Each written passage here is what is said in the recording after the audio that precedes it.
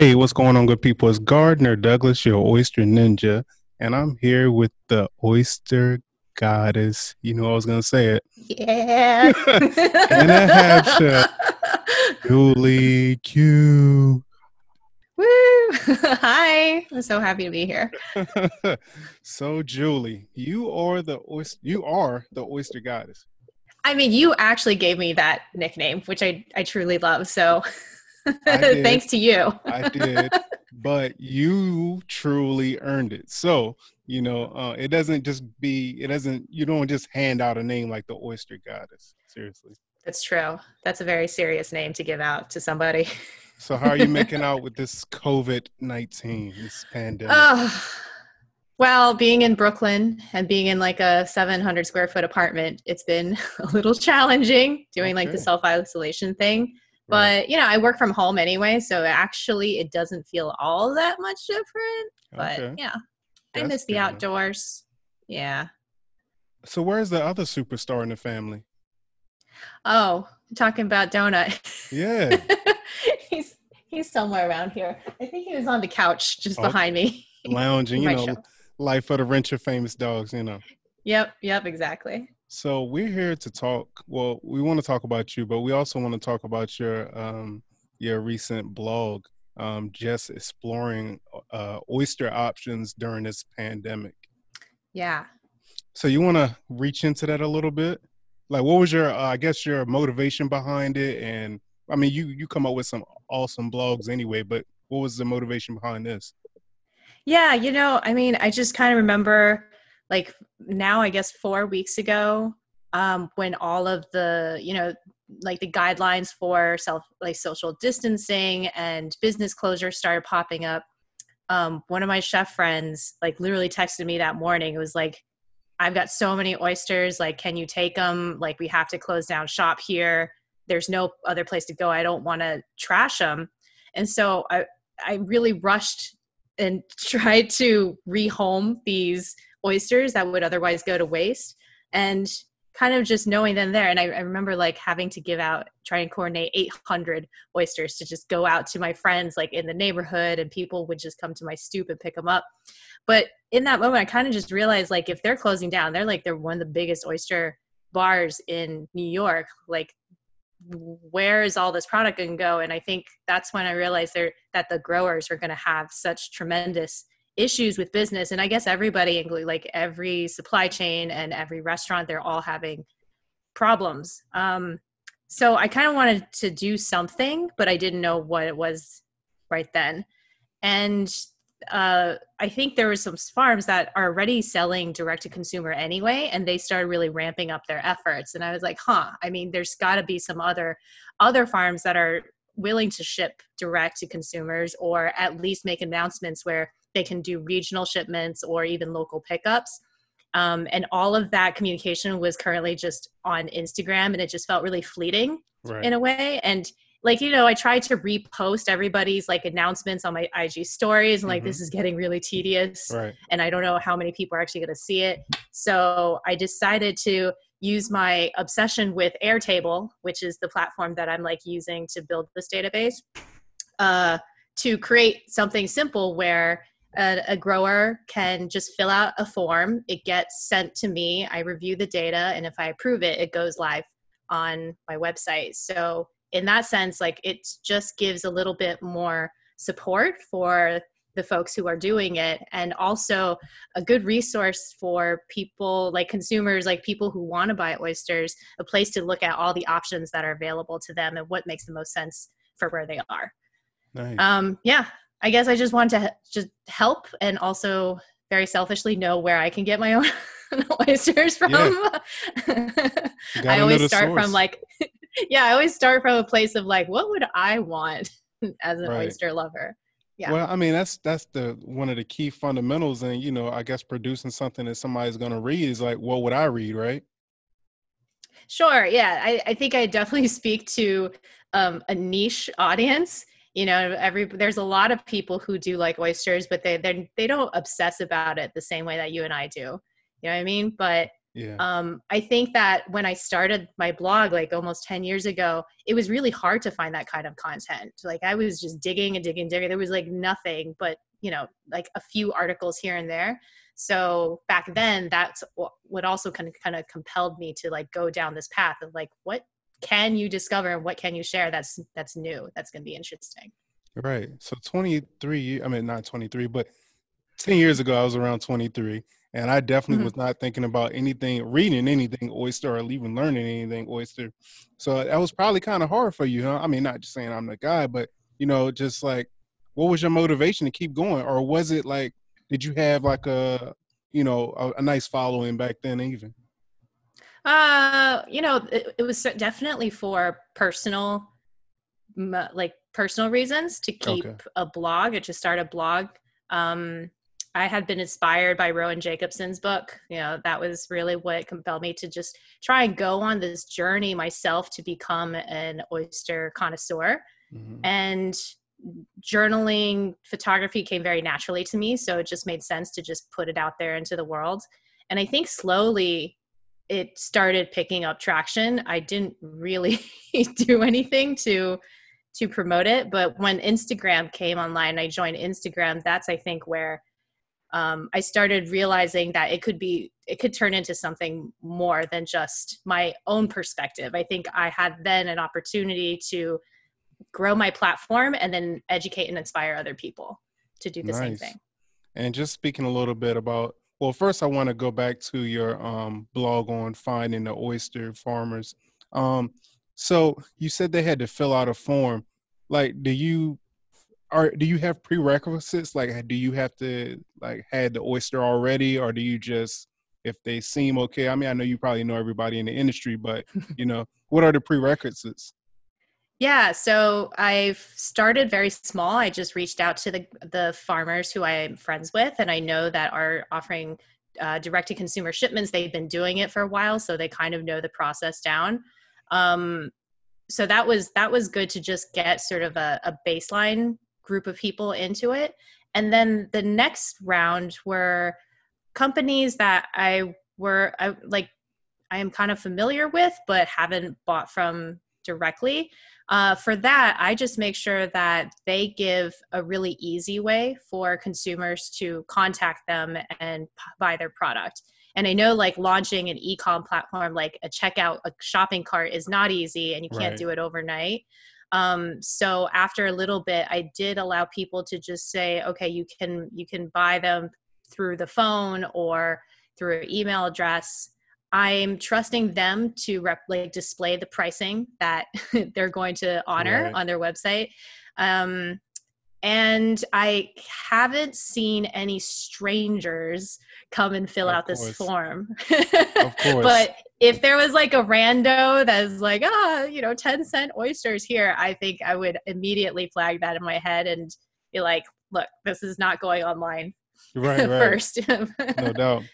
So, have you what's probably the best, because I've seen your of course on Instagram you've posted some new pictures of oysters, which is hard for me right now because I'm not doing a lot of shucking. So I got to go back Yeah, into, and of course I take a lot of pictures while I'm shucking. So I sure. have some stuff, I have content. But since this whole pandemic, I guess what have been some of the better oysters you've ate, or Ooh, that came in? sure. Oh gosh. So, I don't want I to mean put you on that the that spot. yeah, that like I remember the first round that Chef Dave, the chef who I was talking about earlier is Dave Siegel from Cold Pistol. He brought me just like right from the airport kumiais from Baja Oh, wow. California, and I mean, you must have seen my post about kumiais. I'm kind of obsessed with them. Of course. So that was a treat. And then there was some like nunsuches from Abigail up in Maine. There were some Mookie Blues that I just gave out. There were a couple of Duxbury oysters.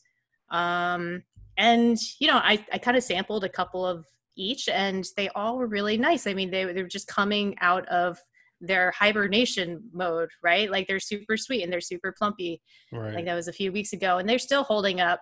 So I mean, I can't deny like just how amazing of the the Pacific oysters, like a deep cut Pacific oyster is.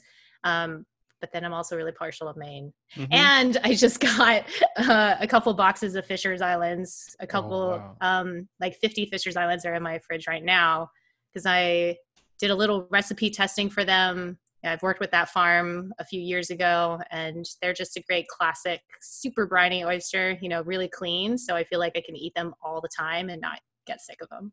Right. So what's your cutoff date? Like, I mean, you know, as far, I know oysters probably don't last long for you, but what's your cutoff date? Like, you know what, maybe it's time to cook these instead of eating them raw. Yeah, that's a good question. I found myself starting to cook them maybe after, if they still last in my fridge, maybe like after a week. Okay. Yeah. It depends on the oyster when I'm opening them up, right? You can tell like immediately that this is a little too dry to really enjoy just slurping. In fact, you can't slurp it at all. It won't do it. So that's when I know it's just like, I'll just flip this and pan and saute it a little bit. Right. Yeah. Yeah. So let the listeners know why they should be ordering right now. I mean, I have my own reasons, and I'm just gonna give my reason. You didn't ask for it, but I'm gonna give it. I just think right now, like right after the winter time, is just the best time to eat oysters. You know, before they start spawning or you know, before the water warms up. I just like oysters right now. Yeah, I totally agree. They do taste amazing, and that should be the first reason for anybody to order them. I think it's funny because when all this started, I was like, oh, I better boost my immune system. Yep. So funny enough, I'm like, well, this could kill two birds with one stone. You're helping people out, and like you're getting so much zinc that I'm like, this has got to be good, like being in such a densely populated city. Like if I ever go out there and I'm feeling something, like I just want to make sure that I strengthen myself as much as possible, you know? So that's funny enough, like the other reason. And I tell people that have always been on the fence about buying oysters, you know, for home eating and home shucking. Like, I think their biggest hesitation is, I don't really know how to shuck them. I might hurt myself. You know, I don't know how to store them. So I think that's just, you know, I guess just also taking the opportunity right now when you are at home and you can't get them really any other way to just give it a go. And there's just so many resources, you know, online that tells you it's not a big deal. You can just watch a YouTube video or, you know, look at your Instagram and just practice and practice and practice, and no one like me is judging the way that you shuck. It's a good time unless to practice. If you post it. Oh yeah. I saw your comment on Oyster Obsession today about the Oh right. You know, I haven't gone on that group for a while, but it popped up on my Facebook today, and I just, because Bill Whitbeck is, you know, such a sweet guy, and I just saw his like back and forth with this other guy named Mark, and I was like, what is this all about? Right. It was really funny. It's a timeless debate. It is. Flip or no flips. Right. Yeah, I'm not much of a flipper. I shall have that flipper. debate later. Yeah. No? That's a whole nother podcast. That's a whole nother something. You know what I mean? You haven't covered it yet? No, I haven't. I mean, I've talked about it with shuckers, but like specifically, I think it needs to be dealt with specifically. Fair enough. Because some people, they're not getting the point, I guess. I mean, well, you know, it's preference. So, but my preference is like, if you shuck it right the first time, you don't have to flip it. Well, it's also culture, you know. I think that it is interesting in Australia that they perceive flipping to be the right thing to do. You know, it's the best way to present the product, like that gives you a quick read of the product quality. Right. Like, well, and like here, like it's just backwards.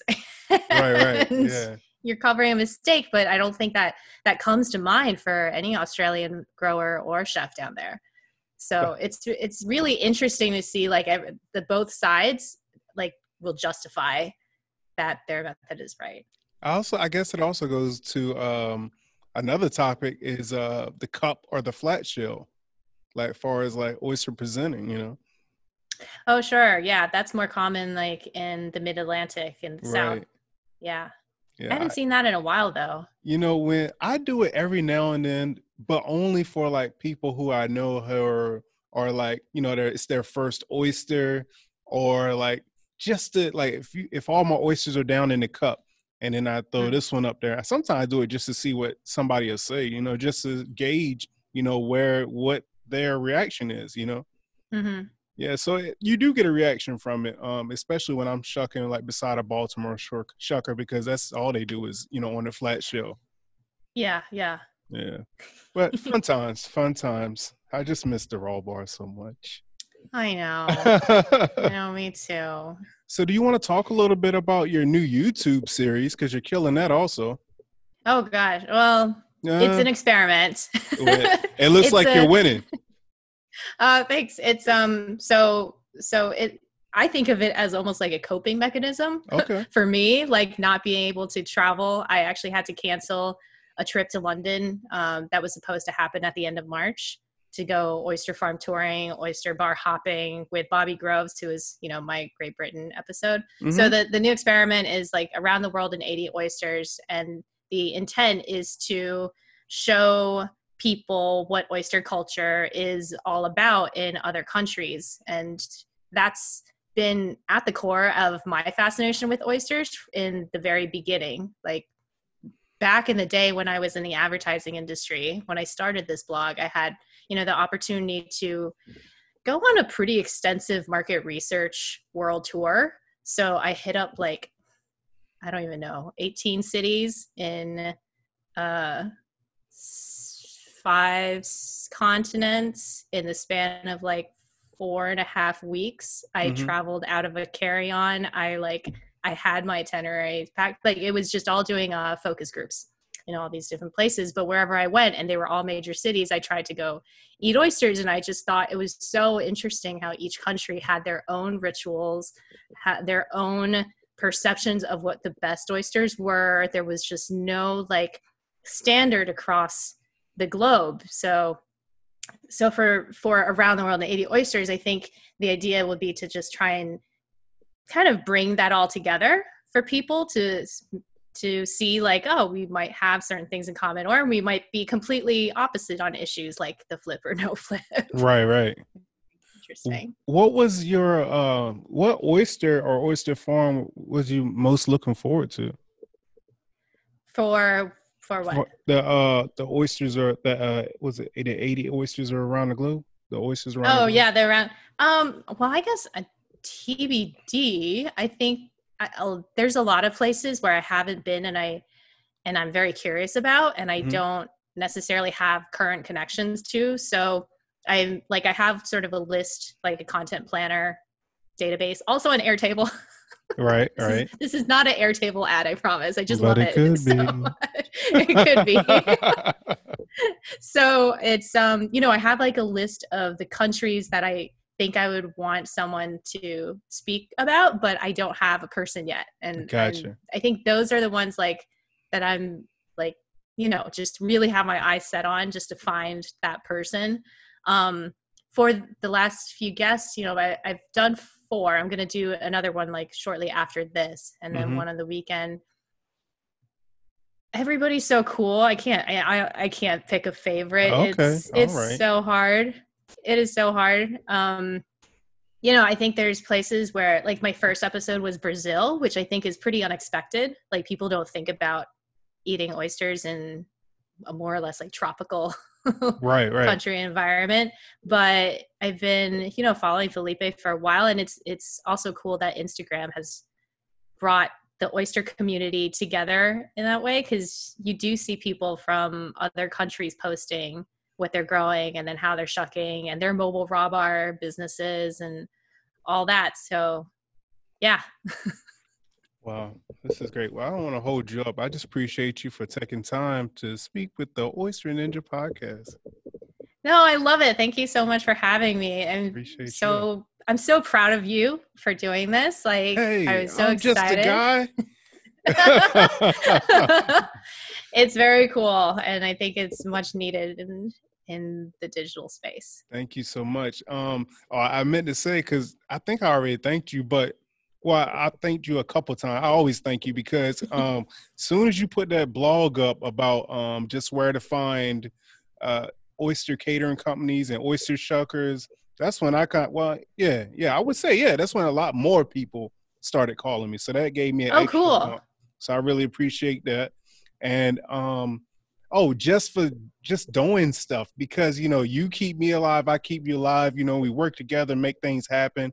And I just really appreciate you because you're killing it. You're killing it. You are. I try. I try and have fun, That's what it's all about. Yeah. Once this stops being fun, I think I might move on to the next thing, but it's still a lot of fun. Right. Well, thank you. And good luck with your next interview. I know you're super busy. Well, thank you so much. All right. Stay safe. Be well. Yes, indeed. See ya. Okay. Oh, bye. you gotta tell everybody where they can reach you at, and emails and Instagram and Twitter, all that good stuff. Okay, so I'm everywhere, so it's easy to find me. But I guess the easiest way to reach out is Instagram, which is In a Half Shell blog. In a Half Shell is taken by somebody else, unfortunately, but In a Half Shell blog. Or you can reach me at julie@inahalfshell.com. Or inahalfshell.com. Go there, fill out a form. I'm sure there's one. All right. And of course, I will be copy and pasting that link of her blog in the description. Cool. All right. Be safe, Julie. Thanks. All right. Laters.